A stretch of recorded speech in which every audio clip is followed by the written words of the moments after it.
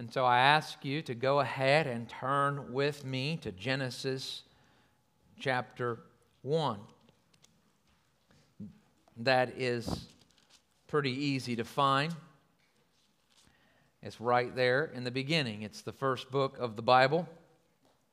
Genesis 1:1 says, "In the beginning God created the heavens and the earth." Genesis, right? The first book of 66 books that make up the holy and sacred Scriptures, preserved and given to us by our Heavenly Father. He preserved them and He has given them to us. Isn't that something? You know, these books were written by over a long period of time by many different authors, and here we have them given to us. Genesis, the title of this book, is a title reflective of its content. In the beginning. It is a book about the beginning. It is here that we are told and taught things that we wouldn't otherwise know. We learn of the doctrine of God, the doctrine of creation, the doctrine of man, the doctrine of sin, the doctrine of redemption, the doctrine of creation, or I've already said that one, the doctrine of salvation, the doctrine of grace, on and on we could go. Throughout this book, we learn of these great doctrines, and we know that the human race cries out for answers, right? And we hear it, like as we talk to our friends and family members, right? I know when I was in a bigger city, I would spend a lot of my time in the coffee shops just studying and doing my work was in coffee shops. That was my office, okay? And so I would get in lots of discussions with people who were unbelievers, and it was clear that humanity has lots of questions, and they cry out for answers. Answers to life's major questions. Questions like, how did this world begin? Why is this world like it is? Who is going to help us fix this mess? What does the future hold for us? And here in the beginning, here in Genesis, God answers these questions. God clearly articulates answers to the questions we have about design. God clearly articulates the questions to the answers that we have about gender, that we have about the purpose of humanity. He answers questions that we ask related to the mess and trouble we're in. Right here in the Genesis account, God answers questions about the source of evil and suffering. He answers questions about our existence and our future existence, and on and on and on. Praise God for this book, right? Praise God that He has preserved this word for us, because we need it, don't we? Right? We need it. We need this kind of direction. Moses writes, he's the author, and he writes in the context of a culture. If you could imagine this, I think you can. But he writes in the context of a culture that ignored God. And so he writes he writes to the people of Israel to correct the record of paganism and idolatry.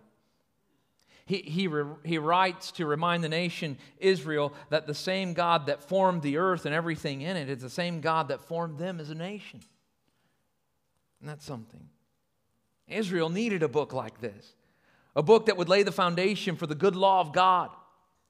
A book that they could reference and read and study. A book that would put on display the sovereign power of their God in forming, creating, and redeeming all things, including them. We see in the first chapter that God did not create humans as an afterthought, but instead as the pinnacle of His creation, set apart to reflect Him as His image bearers. In this book, I pray and believe that we will learn more about our God, that we will learn more about. As we study and go through this book, it is my prayer and hope that we will learn more about the depths of His character, the meaning and purpose of His design, that we will learn more about His gracious, loving commitment to our redemption. I pray that as we study, we will come to stand more in awe of who He is. That as we study, that we will become more broken and humbled by His mercy and grace. I think that will happen. As we press in here and we get a clear picture of who God is and then who we are, we will, I think, be broken and humbled by those truths. And we will be struck, I think, that it is an odd thing that in His ascendancy and majesty that He would choose to come after us with so much zeal and passion and purpose. That's what we see happening in this text. He comes after humanity. He chases them down even though they let Him down. And we will see by chapter 3, not very far into the story, we see by chapter 3 that we are fatally flawed. And He promises and executes a plan to reverse that fatality. And we see in studying this morning, chapter 1 to chapter 2, verse 3, that God, the sovereign, clearly has the power and authority to recreate, to redeem, and transform His creation so that we can, once again, fully reflect His image and rule according to His good purposes. That's what we want. That's what we were created to do. So let us take note of this creating, redemptive power that is put on display as you follow along as I read, beginning in Genesis 1, verse 1 to Genesis 2, verse 3. All right, we're going to read the whole thing. And I pray that as we read, that the Spirit would work and open our eyes and our hearts. We just together, follow as I read. Just follow with me. Don't read ahead, just read with me. Quietly to yourselves. Here we go. In the beginning, God created the heavens and the earth. Now the earth was formless and empty. Darkness covered the surface of the watery depths, and the Spirit of God was hovering over the surface of the waters. Then God said, "Let there be light," and there was light. And God saw that the light was good.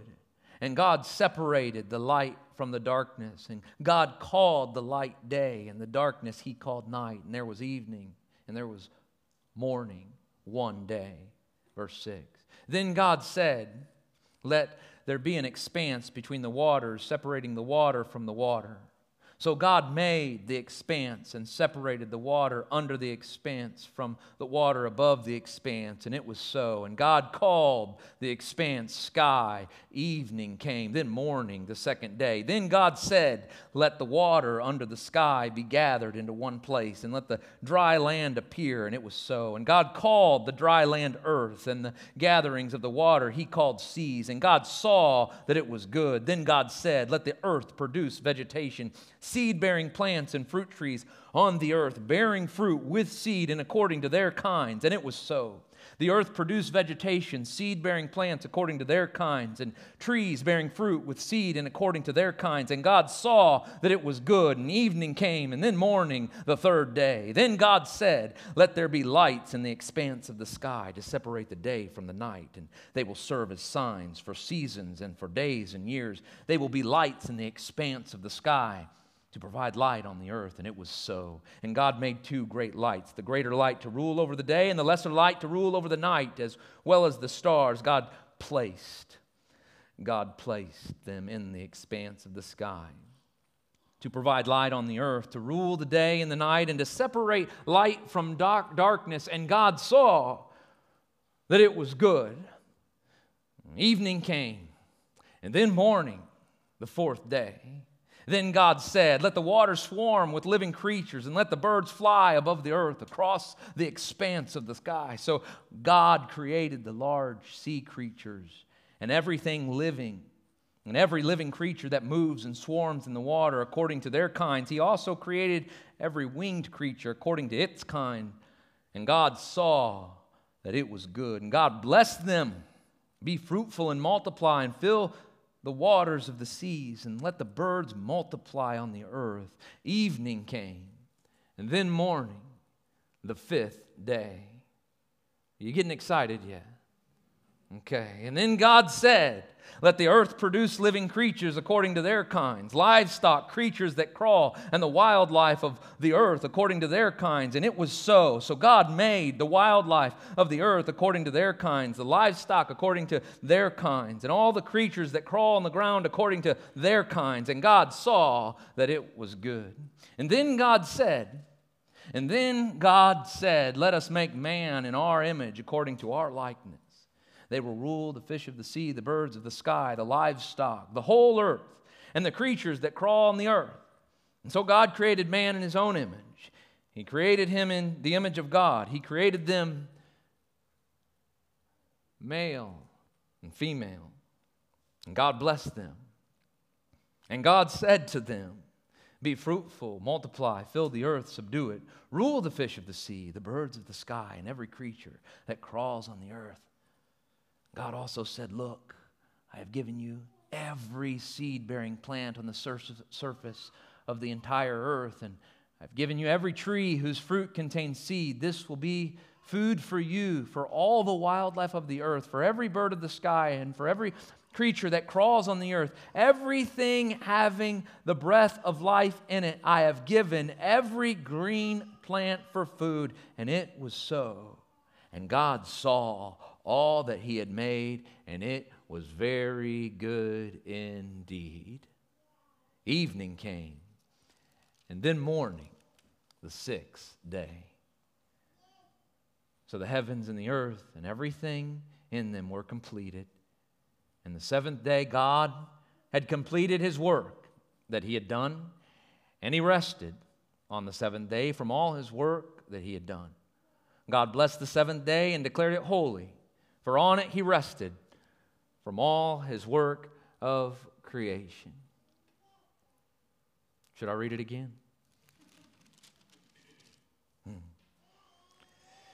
Naturalism, pantheism, polytheism, deny, you add your own ism, right? All of it denies what we just read. The paganism of Moses and the people of Israel's culture denies what we just read. In polytheism, the gods and demons govern what goes on in the world. Some gods are good, some are bad. Some protect, some punish. In pantheism, we have Hinduism, Buddhism, and New Age culture. In these systems of belief, God is in everything and in everyone. So in the pantheism, he is in the energy that is around the room. He's in the chair, right, in pantheism. In naturalism, we have atheism, agnosticism, and existentialism. In these systems of belief, that is in naturalism, in these systems of belief, the material world is all that exists. God and spirituality is a crutch made by people to help them feel better about themselves. And all truth is proven, must be proven in naturalism. It must be proven and is proven scientifically. And then from there, in naturalism, there is no objective value or moral standards. In fact, moral standards, morals and values are simply determined by the culture. Values and morals are relative to whatever the culture decides, or those values and morals are decided by whoever has the most power. It was decided for you. This moral relativism isn't new as we think about it. It's guided our country and many others in decisions regarding slavery, for example. Think of how, in the beginning of our nation's history, how we treated the black man, right? Think of how that guided us. Did we hear what God's word had to say and listen there? No, it was a moral relativism. And this moral relativism, it guides us today in our decisions, right? Here we are living in a culture that embraces, can you believe it, Roe v. Wade, regarding human infants, right? See how it, right? We see how this moral relativism takes shape. If the culture embraces the killing of infants, then according to naturalism, okay? Which is a religion, by the way, or it manifests itself in several different types of religious beliefs and ideologies. Okay. Some people say, right, when you talk to them, at least in my coffee shop conversations or conversations with unbelievers, get to talking, oh, I'm not religious. Oh, yes, you are. Very religious. You're committed in your naturalistic philosophy to a very philosophical system of belief known as naturalism. And so if the culture embraces the killing of infants, then according to naturalism, that is the moral value and standard of that day. And it's okay. Because in naturalism, the value of human life is subject to what people think. And here, I want to draw our attention. Why am I bringing this up? Because that ties back into Genesis 1. Right? Where in all these other religions, we're not trying to figure out what to think about God's law or life or our existence, because it has been predetermined, as we see in Genesis 1, it has been predetermined in the mind of God. Right? Therefore, culture isn't left to decide and wonder what to think about human life or any other moral value for that matter. And so questions, where did we come from and what is our purpose? That is an important question. It's a question that lots are asking, and it's of first order importance. Okay?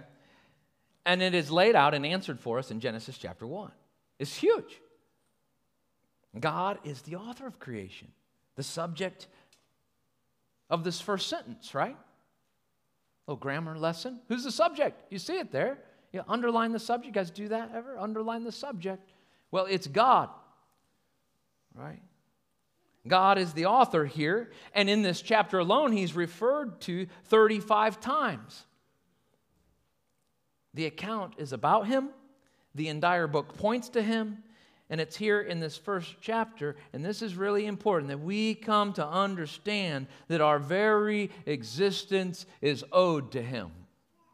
That is a thrust of Genesis 1. Right? As we read it, we come to go, oh, he's the creator. He's the sustainer of life. If that is in fact true, then I owe everything to him. I must subject myself to him and to him alone. Right? Right? And so in that, in our first point, if you're taking notes on the back of your bulletin, you see that in that, that's where we're saying that the sovereign power, creation reveals to us the sovereign power of God. Moses writes Genesis in a world that does not get this. In a world that is filled with false gods. Societies and culture all around God's chosen people bowed in allegiance to animals, sun, moon, stars. And right here, Moses lays the foundation, making it clear that any type of worship other than the worship of the Creator doesn't make sense. It's a waste of time. It's a waste of a life. You hear that? That is true today. If God in His sovereign power made light, and God made time, and God made the weather, and God made your body, and God made the sun, and God made the moon, and God made the stars, then God controls all things. And they are subject to Him. Why bother worshiping the created things? They have no power. They cannot hear me. They cannot hear you when you speak. They do not know what you need. And this is not only a reminder of what a waste of time it is to worship anything other than the Creator God, but it is also a reminder for Israel that they had no reason to fear all those entrenched in worship of false gods. Right? They had no reason to fear all those who would mock them and enslave them and want to destroy them. Because these groups that surrounded them, these nations, they worshiped gods that couldn't do anything to help them. They weren't gods at all. They can't feed them, they can't clothe them, and they could never be there for them. And I think Genesis 1 certainly is written in part to say to the nation of Israel, man, look, you've got it made. Look at your God. He's the only one true God. And so Moses could look at the people of Israel and ask, so what is the appeal? What is the appeal? What's the appeal? Look around at your culture, nation of Israel. Look at your society. Why are you enticed so much by their false gods and acts of worship, right? What's the appeal? Right? And we could ask ourselves the same thing, couldn't we? Because we can say, as we look at our God, we can say, we, on the other hand, serve a God that invites us to consider the birds of the sky. This is Jesus talking in Matthew 6:26. He invites us to consider the birds of the sky and take note. Okay. Jesus is writing there in Matthew 6 and speaking. You could say that chapter right there is a cure for anxiety. How many experience anxiety ever? Okay, so we got about 6 people tell the truth. Right? We experience anxiety. And don't you imagine that in Genesis 1, I imagine that the nation of Israel, that this is being written for, they have experienced some anxiety. And think of what he's saying here. Jesus then in Matthew 6 says, consider the birds of the sky and take note that they don't sow or reap or gather into barns. So he's focusing on his creation. Hey, your heavenly Father, He feeds them. Aren't you worth more than they? Observe how the wild flowers of the field grow. They don't labor or spin thread, yet I tell you that not even Solomon in all his splendors was adorned like one of these. If that is how God clothes the grass of the field, which is here today and thrown in the furnace tomorrow, won't He do much more for you?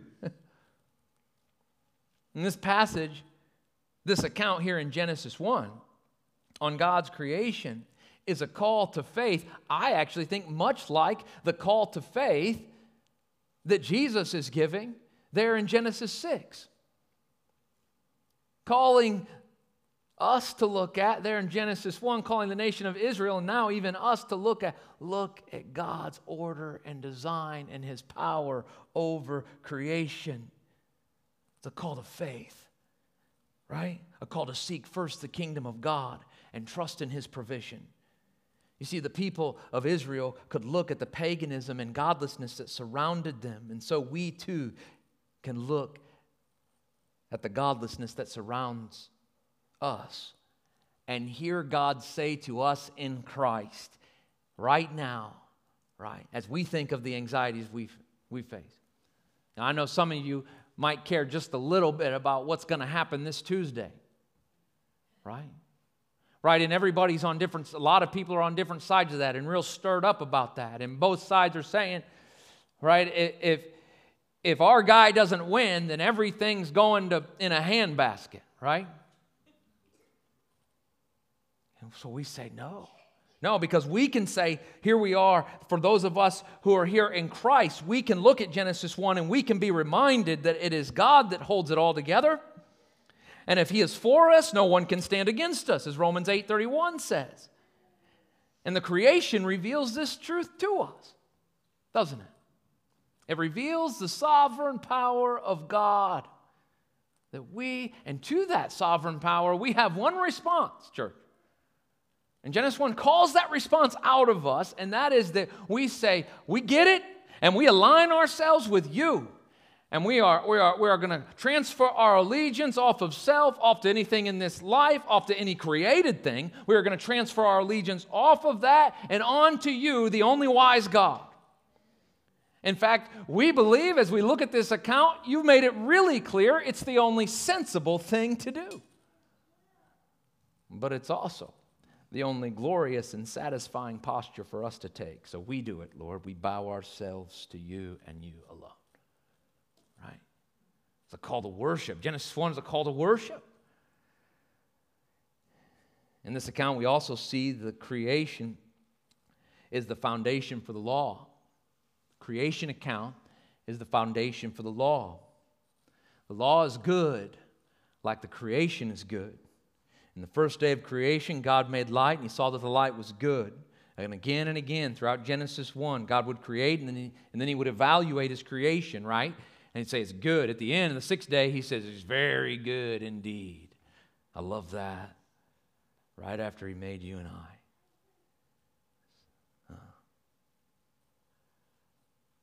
And so we say creation is the foundation for the law. For example, the law states, have no other gods besides me. And here in chapter 1, we see, and we've already said it to some degree, but here in chapter 1 of Genesis, we see why we shouldn't have any other gods besides him. So again, the creation is the foundation, right, for the law. So he's telling us, don't have other gods besides me. And we can see why this command is actually very gracious as he's rescuing us from putting in front of us a God that can't do anything for us because it's no God at all. You see that? And so what we see right away, just taking one command and evaluating against his created order and purpose and design, what we see very quickly is that God, thankfully, is rescuing us from stupidity. Right? You say, well, that's harsh. Well, actually, we could say, it's the noetic view of sin is what he's rescuing us from. You say, well, what's that? Well, theologians call it that sin makes us stupid. Okay? So stupidity, that's a theological term. It's a biblical term. Read Proverbs. If God is the maker, creator, sustainer, if he is before all things and above all things, and he made all things, then how foolish and reckless and hopeless our lives would be if we seek to select gods that have been created as opposed to give our allegiance to the God who creates. In verse 9 through 13, just to draw this example out a little bit further, we see there in Genesis 1, we see in that section, we see that it is God who provides fertility to the earth. Okay? And this is very significant as we think back to the people of Israel and what they're going through. Okay? Because God is saying, I'm the one that provides fertility to the earth. Alan Ross says this decree for fertility stands in bold relief to the ancient mythologies. Here's why. In Canaan, for example, the religious myth claimed that Baal, you've heard of Baal, we'll read more about Baal as we work our way through Genesis, right? But they believed that Baal could produce fertility. At the end of the year, Baal died, which explained why the crop died. And then Baal was carried away to the abyss. And the abyss was the domain of Prince Sea, or the ocean. But his spring, Baal's spring goddess would rescue him, and he would reappear to ensure the crops grow in the new year. And this process accounted also for the change of seasons. And Ross says most of the ancient religions had such rituals designed to induce the gods to produce crops and fruit and even life. And so here in Genesis, we have a contrast, right? In contrast to corrupt accounts of fertility among the nations that the people of God, that surrounded the people of God, the text of Genesis here simply but powerfully reports that God gathered the seas together, and he, that is, God decreed that the fertile earth produce vegetation. So fertility then is a self-perpetuating process by God, a created capacity from the true Lord of life. There is no God seed, just the seas that God controls. Hear it?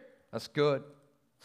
Vegetation does not result from some pagan god's springtime ascendancy through a depraved ritual. It results from the majestic word of the sovereign Lord of creation. Have no other gods besides me. This command protects us from such foolishness as this.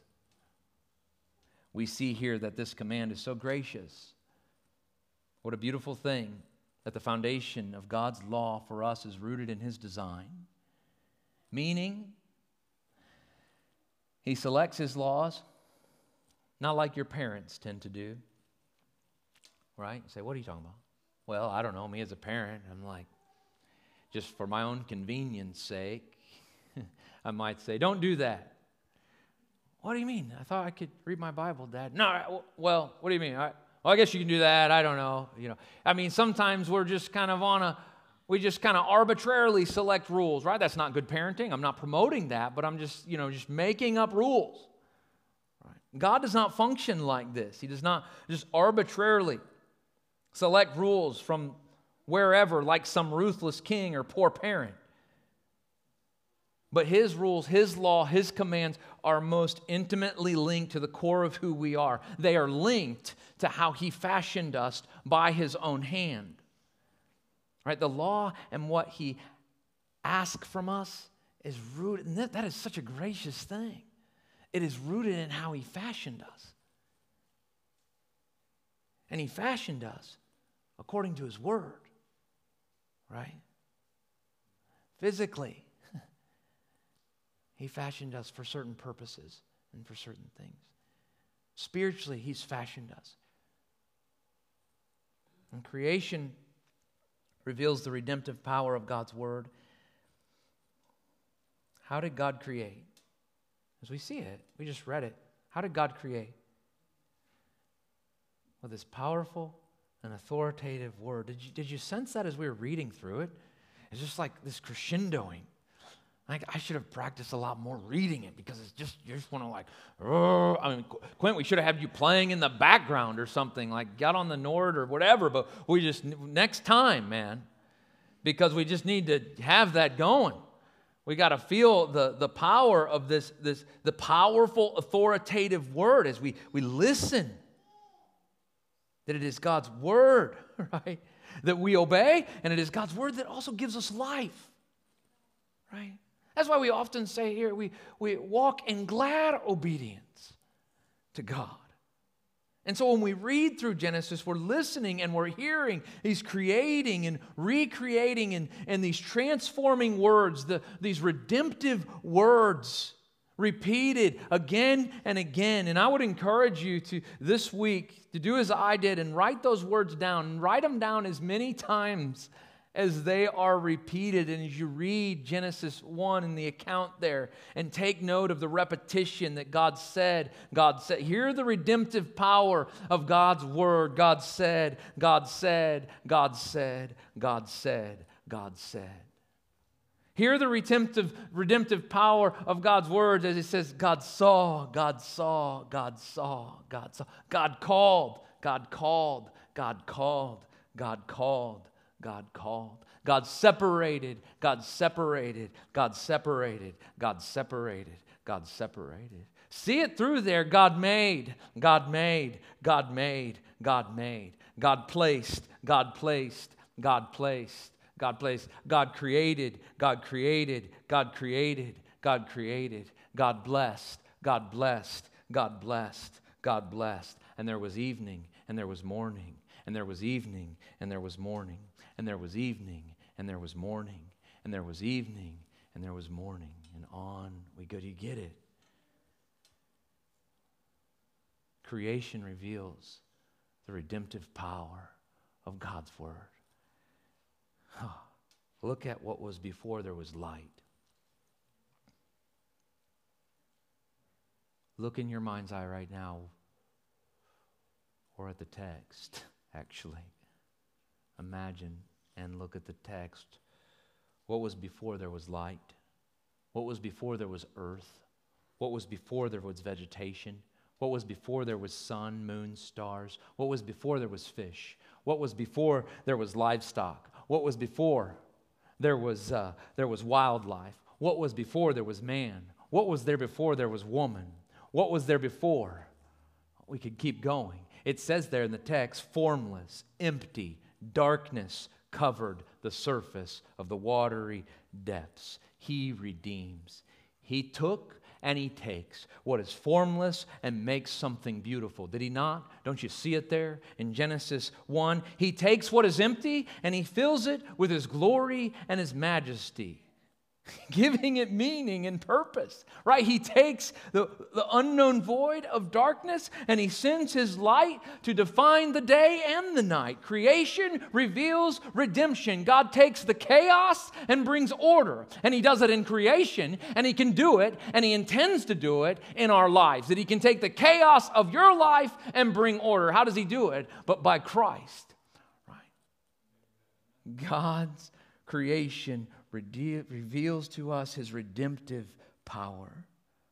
Creation reveals redemption. Here we have a picture of what God would do and has done with His people. Right there, even as Moses writes, when their worlds were falling apart and they were enslaved in Egypt, think of it. God would redeem them from the dark chaos, that enslavement,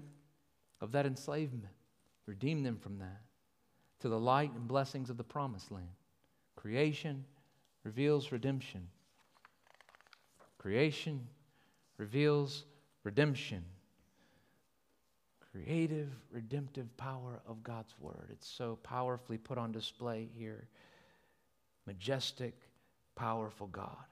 He speaks this created world into existence. The molecular complexities of this created world spoken into existence, created, bara, a Hebrew word only used in Scripture referring to God. Man never creates, never. Man never creates. We don't see that. Our complex world with its complex God man makes, we see that wording used in Scripture. But only this is used of God.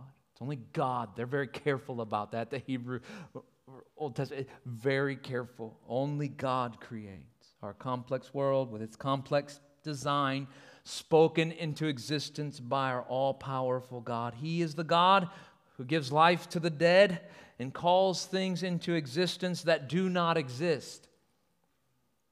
Genesis 1 reveals to us the creative, redemptive power of God's Word. And we don't doubt, as we read by faith, we don't doubt that God can and does give life to the dead, right? And I think as we read this, it actually helps us come to understand and believe the gospel, because that is what He is doing in the gospel. We see it. If you look at Isaiah, turn to Isaiah 55. In Isaiah 55, let's turn there. In Isaiah 55, God draws a direct line from His power in creation, from the effectiveness of His Word over creation, to the effectiveness of His Word over our hearts and lives, and I would say even over this church. We see it there in verse 10 and 11. He says, "For just as rain and snow fall from heaven and do not return there without saturating the earth and making it germinate and sprout." See, He's pointing to His creation account and how His creation works, and then he's calling and He's saying something about, if we look back to the creation account, we see, how did He do it? By His Word, okay? And then He says something there in verse 11, "So my word that comes from my mouth will not return to me empty, but it will accomplish what I please and will prosper in what I send it to do." When His word goes out, you see, we need to hear that this morning. That when His word goes out, it produces life. And that ought to inspire us and strengthen us in our desire to set ourselves under the creative Word of God, the created, redemptive, powerful Word of God. Genesis 1, without a doubt, puts the power of God's Word on display, just as Isaiah 55 does there. This same Word of God that is creating in Genesis 1, did you know this? Is the Word that became flesh and dwelt among us. John 1:14. John tells us in the first chapter of his gospel, even, that in the beginning was the Word, and the Word was with God, and the Word was God. He was with God in the beginning. All things were created through him, and apart from him, not one thing was created that has been created. The creative word of God that spoke this universe into existence is revealed to us in the person of Jesus Christ, who became flesh and blood to redeem and save. As his image bearers, we failed, and we'll talk more about that when we get into chapter 3. But as his image bearers, we failed to rule as we were created. We failed to exercise the dominion that we were given. And we needed one to redeem and save. And that one is Jesus Christ, the Word made flesh. And the Word made flesh made the universe in Genesis 1. And after he was finished creating, we see something that I want to point out before we close this down today. And we see it in Genesis 2, verse 2. That after he was finished creating, go ahead and turn there to Genesis 2, verse 2. After he was finished creating, he rested. It says, on the seventh day, God completed his work that he had done, and he rested on the seventh day from all his work that he had done. God blessed the seventh day and declared it holy, for on it he rested from all his work of creation. God rested. What do you think of that? What do you know about God?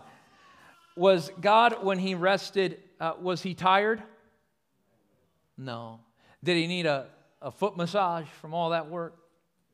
No. Right? Did the work wear him out? No.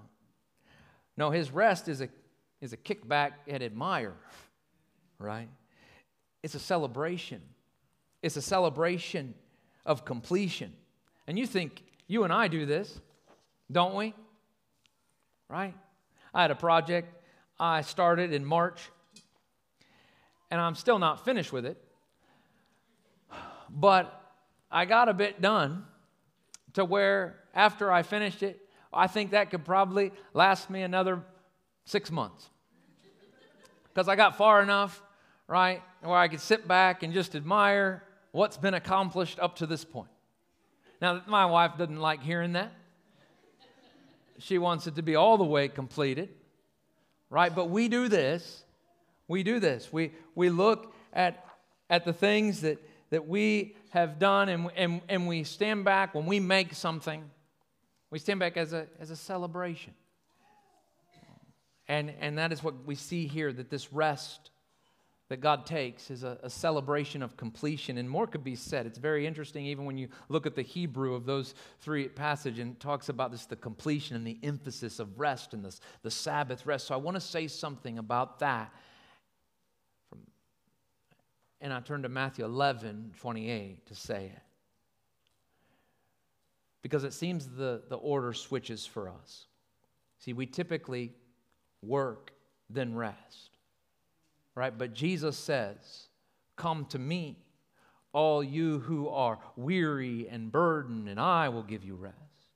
He says, take my yoke and learn from me, because I am lowly and humble in heart, and you will find rest for your souls. For my yoke is easy and my burden is light.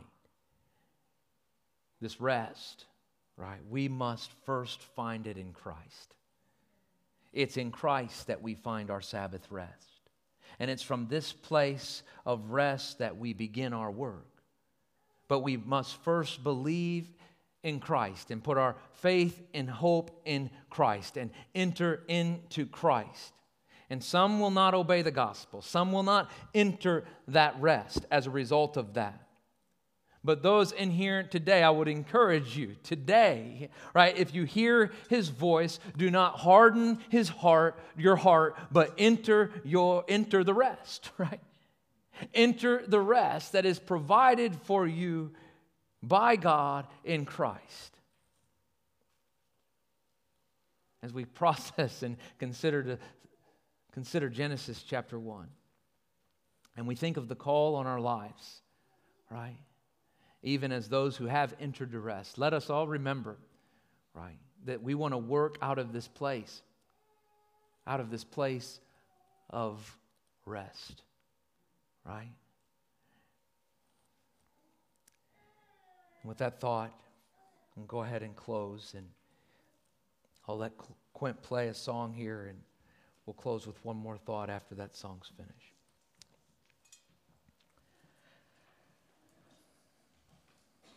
Heavenly Father, we thank you. Our time here feels short this morning to try to unpack this chapter and all that is here.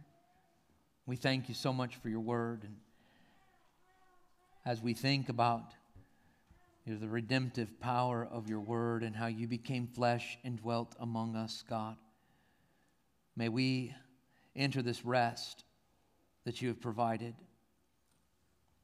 for us, and may we learn how to work out of that rest.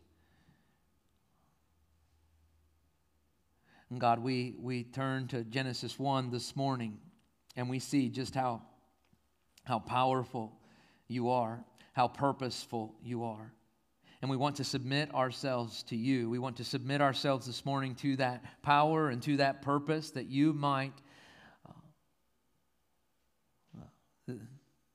accomplish your will through us. That we would submit ourselves to you so that you could have your way with us as individuals, but also so that you could have your way with us as your church. In Jesus' name we pray. Amen.